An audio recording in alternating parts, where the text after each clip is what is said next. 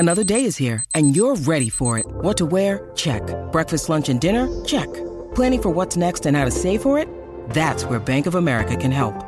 For your financial to-dos, Bank of America has experts ready to help get you closer to your goals.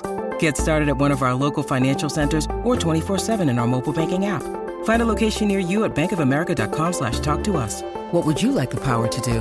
Mobile banking requires downloading the app and is only available for select devices. Message and data rates may apply. Bank of America N.A., member FDIC. When you need mealtime inspiration, it's worth shopping Kroger, where you'll find over 30,000 mouth-watering choices that excite your inner foodie. And no matter what tasty choice you make, you'll enjoy our everyday low prices, plus extra ways to save, like digital coupons worth over $600 each week. You can also save up to $1 off per gallon at the pump with fuel points. More savings and more inspiring flavors make shopping Kroger worth it every time. Kroger, fresh for everyone. Fuel restrictions apply. The Bucks never stop here. You're listening to Green and Growing, hosted by Sparky Pfeiffer and Nathan Marzion. Giannis' efficiency went down this season. He had a less efficient season than he did in years prior.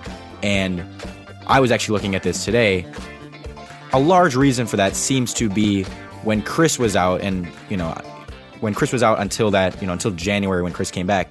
He was inefficient for that first part of the season, at least like based on his standards. He was 52% from the floor, 25% from three, which is even lower than he usually is, 58% true shooting. He's usually just a little above 60, 54% effective field goal percentage, and outside of 5 feet, he was 27%. So those were numbers that were definitely low, even for his standards. And a lot of that has to do with Chris was out. There's not another option out there to take some of that load off of him. And so, yes, he's going to be a little more inefficient. Like, I think that's a natural thing that will happen if you take away, if you took away a superstar's number two option, they're going to need to do more. They're going to be a little, and he's putting up the same totals. He's still putting up his 30 and 12 and 5, but it just was a little less efficient, which again, I think is fair. Like, that's expected. And so I remember around that time, around December, January, I'm thinking, because people were talking about, this is a little bit of a down year for Giannis. And I'm like, well, wait for Chris to get back. Like, let's see what happens when we're fully healthy. Let's see how he looks when we kind of have our full team and things really get ramped up.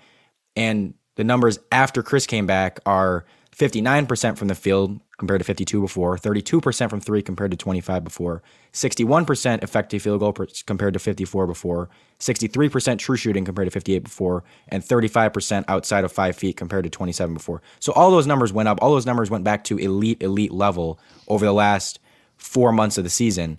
And so that to me, I'm like, is per 36 stats over the last 4 months were those stats, plus he had 37 points per 36, 14 rebounds, and 7 assists. He was incredible over the last 4 months of the season. And if that was what he did the entire season, which I think is very possible if Chris had been healthy, and also Giannis was dealing with injuries earlier in the season, and he obviously got hurt in the playoffs, but earlier in the season he was kind of hampered by injury, missed some time. Him and Chris were missing games together because they both were a little bit banged up. But once things got ramped up and once Chris was back and once we kind of had our full team together, Giannis was the best player in the league. Like, he was better than anyone else in the league during that span. And as I said, if that had kept up all season, if he had done that at the beginning, which I think he can if everyone's healthy and he's healthy, he would have won MVP. He would have been the best player in the league. So I'm not worried about it at all.